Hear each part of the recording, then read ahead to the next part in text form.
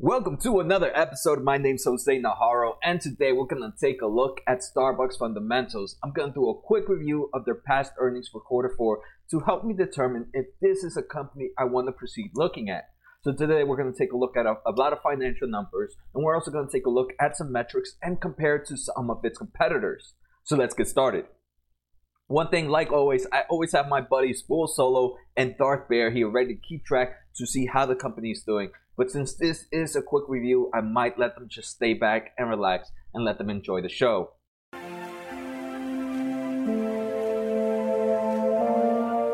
So I'm going to use this great website known as LazyFA.com, which allows me to see all these financial numbers in an easy visual format for past quarters. This is information pulled out from the 10Q reports and the 10K report. All right, so first we're gonna take a look at some metrics comparing Starbucks with some of its competitors. And the competitors I chose today are McDonald's and Yum. And by doing this, it also helps me see if any of those other companies are worth taking a look at.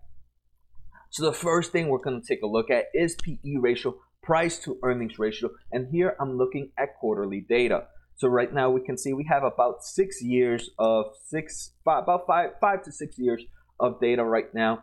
And one thing to see is all of these move pretty much the same way, right? All the food sector, restaurants, McDonald's, Yum, and Starbucks all move within the same pattern, the same way.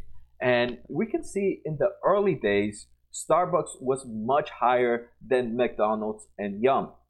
And things have actually changed in the most recent years where now Starbucks is actually sitting on par with McDonald's and Yum. But we can see Starbucks is still pretty high.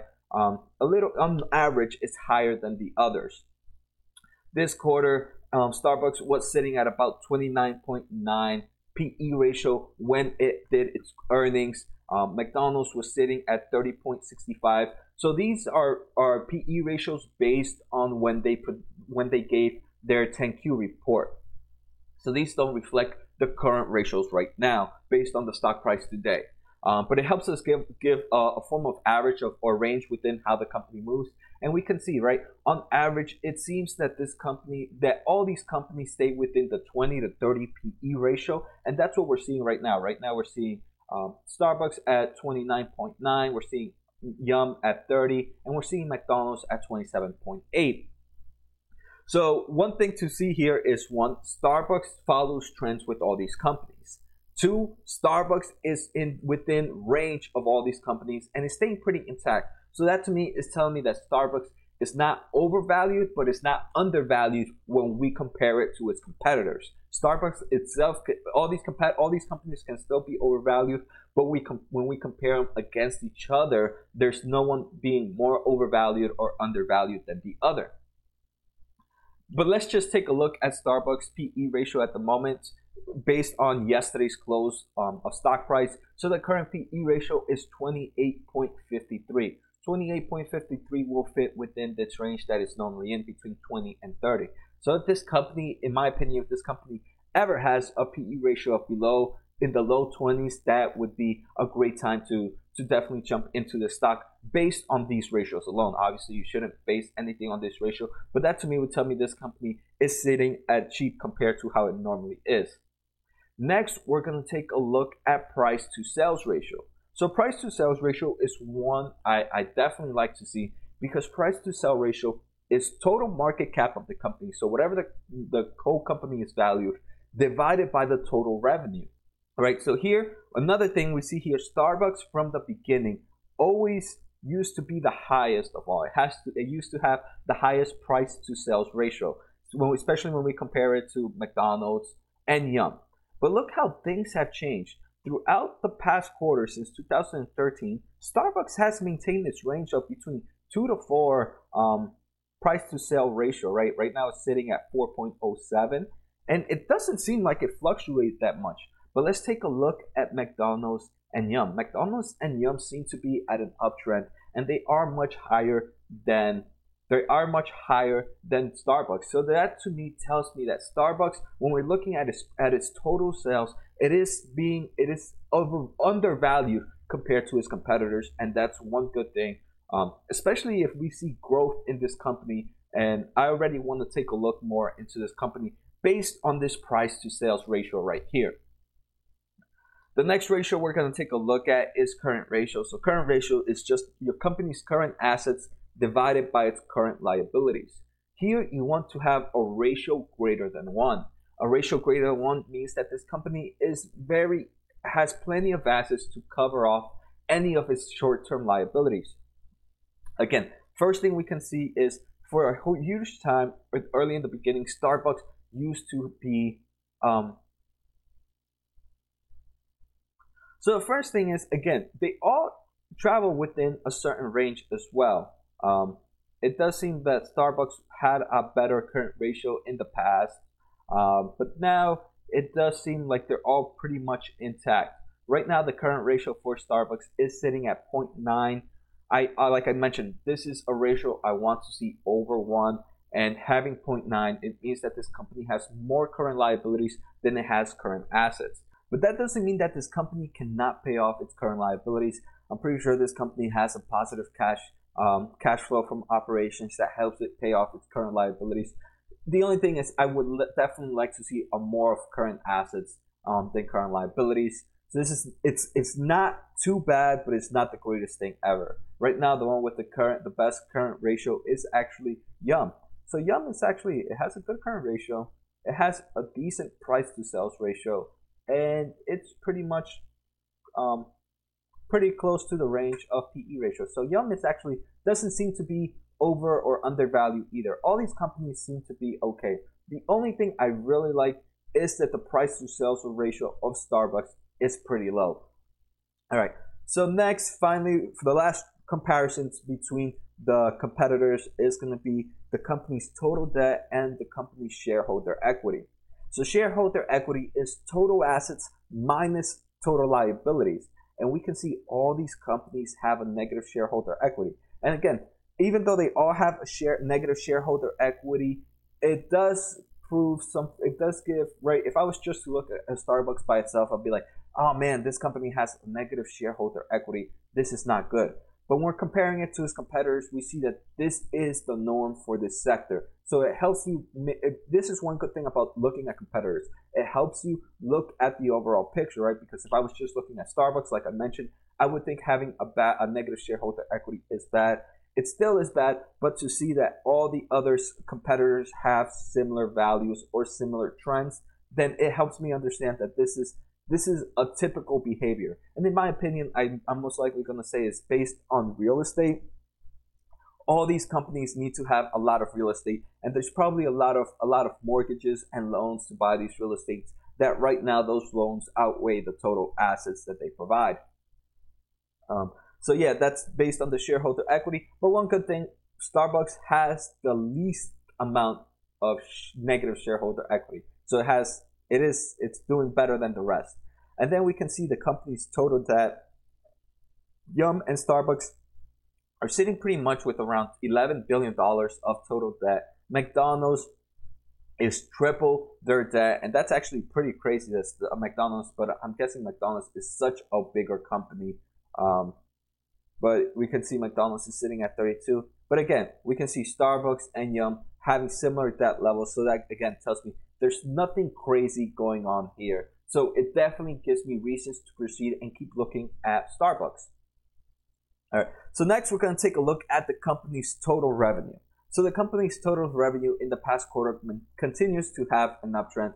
That's good. The cost of revenue, obviously, if they're making more sales, this means more restaurants, this means more employees and more stuff. So cost of revenue is also going to go up. So we have the uptrend in cost of revenue. Gross profit, which is the money after cost of revenue is kept, is also at an uptrend. This uptrend means that revenue itself is growing at a faster rate, at a higher rate numerically wise than cost of revenue. And that's why we have this positive gross profit. One thing I don't like though is if we take a look at this company's net income, it seems to have been pretty flat, right? If we take a look here, this net income level, we can draw a straight line right here, and it seems to have been pretty much flat.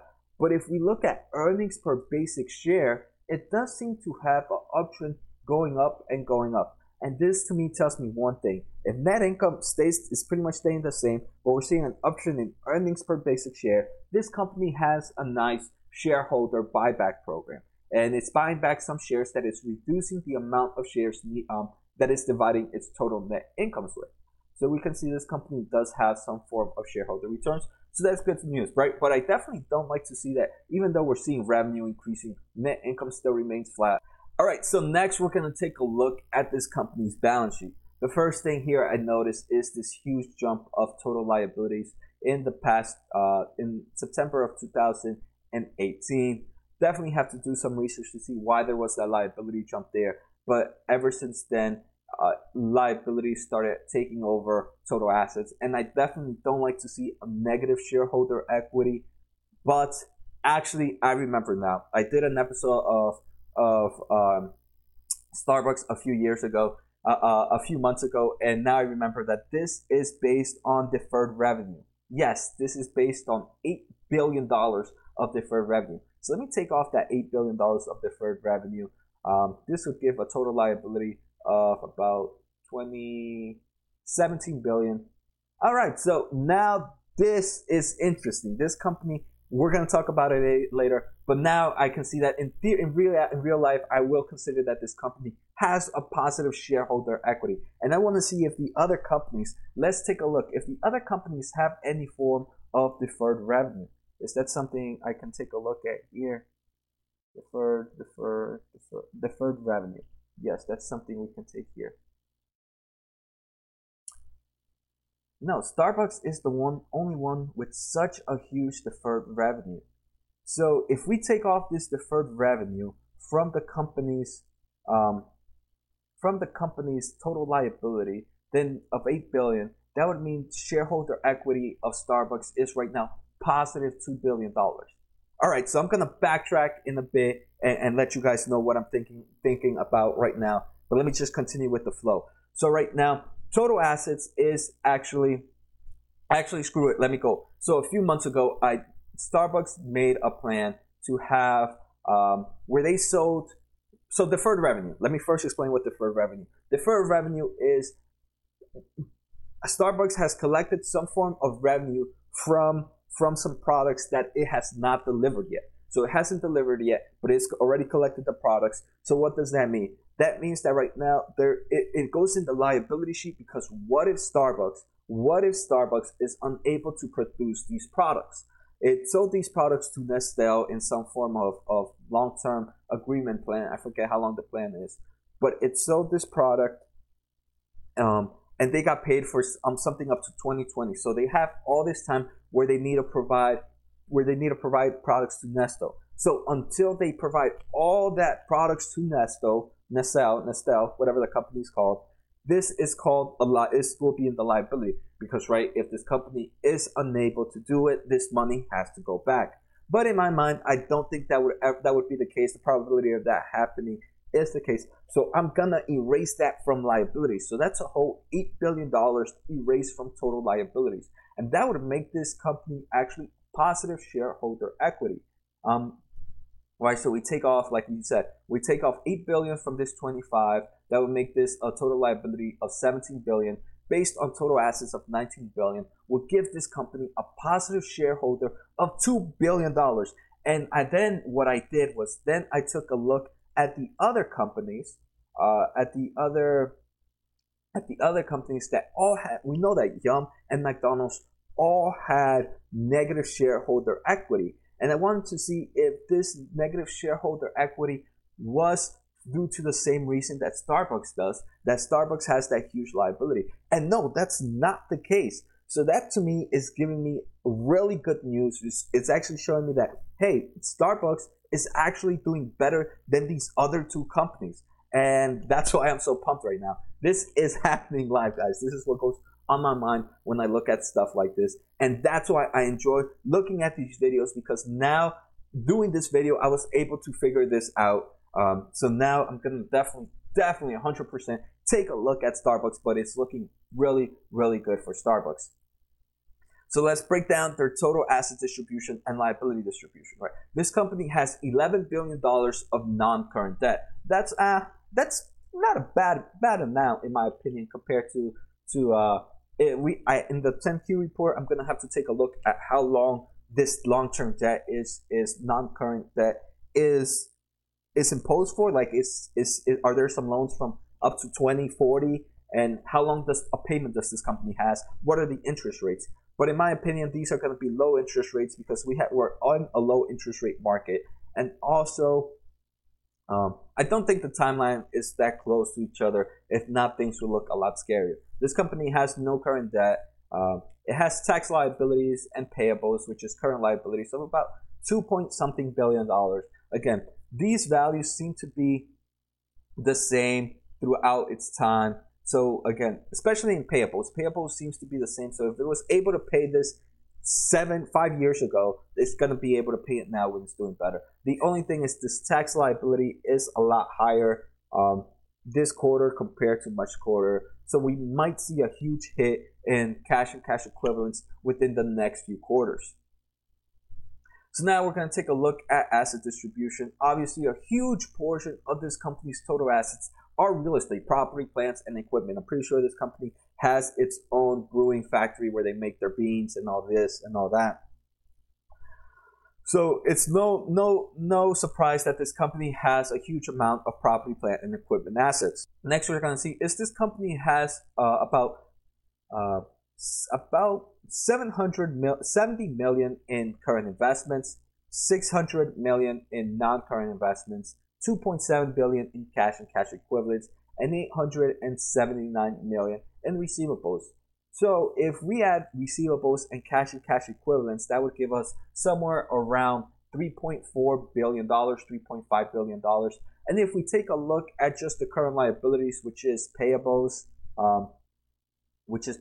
and tax liability, which is $2.9 billion, $2.3 billion, that $3.5 billion of assets is a lot higher than those $2.4 billion of liabilities. So that to me tells me that this company, right, it's in a safe place. I don't have to worry about it not being able to pay its debt. Then what can we see here? This big one that swings, and that's cash and cash equivalents. Everything else looks pretty okay. It has about $1.53 billion in inventory. But if we take a look at the chart that I'm looking, that seems to maintain the normal range it normally has. Same with its receivables and its tax assets has increased. So hopefully that tax assets will help pay off the tax liability. And we actually might not have to see any downtrend in cash and cash equivalents. So now I'm pumped that I saw that deferred revenue. That deferred revenue, in my opinion, is fake liabilities. It's 100% fake liabilities, in my opinion. All right, so now let's take a look at the company's net cash flow. This company has a positive net cash flow from operations, but it doesn't seem to be increasing over the quarters, right? It's within range of what it normally is, and it's sitting at $1.1 billion. And to me, net cash flow from operations is the only cash flow I care about because it means that this company is making money from its everyday use. But actually, we can here see that this company is actually buying back shares in this past quarter. It actually bought back $2.2 billion of shareholders, and it has been buying back shares in the past few quarters. So that's why we see that earnings per share increase even though net income remains flat. And we also see, right, that net cash flow from operations is pretty much flat. So that to me, again, I definitely would like to see an increase in that. But I guess I have to understand how the business really works to understand why, even though revenue is increasing, the total net income and net cash flow is pretty much flat. This company is also paying off a nice dividend of about $430 million per share per quarter. And obviously, if they're buying back shares, then that dividend is going to be reduced by less share. It's going to be increased because there's less shares around to pay dividend. And this is how this company is giving back to its shareholders. So it definitely has a strong shareholder program. Next, I want to take a look at net cash flow from operations and revenue. And this is what I was just talking about, right? In theory, when I see revenue going up, I should see net cash flow from operation going up in the same trend. And that's not what's going on here. And I'm not a fan of that. So this is something, when I do a research on the company, I'll have to understand why this is happening. Next, what we're going to take a look at is earnings per basic share and compare the cash flow from operations. Again, earnings per basic share and cash flow from operations should actually be pretty close to how they move. And yes, this is what we see here. They're actually pretty much intact to how they move, outside from any crazy outliers going on. Finally, the last thing we're going to take a look at is some ratios-based metrics just on Starbucks alone. We already saw price to earnings ratio, debt to equity ratio. We don't really want to see because this company has a negative in quote, shareholder equity. When in reality, I don't believe it does. So this debt to equity ratio will be different. Free cash flow, this company has a positive cash flow of $582 million after everything has been done from its operations. So we can see that is normally within the range. We can see this company's gross margin is pretty much very similar throughout its years, at sitting at high 50s. And same with its profit margins. Profit margins seem to be above 10 most of the time. Right now sitting at 11.9, and that's what seems to go within the average. So I'm actually liking Starbucks. My main reasons for liking Starbucks are these. First, we're going to see this price to sales ratio. This price to sales ratio tells me that Starbucks is a little undervalued when we compare it to its competitors.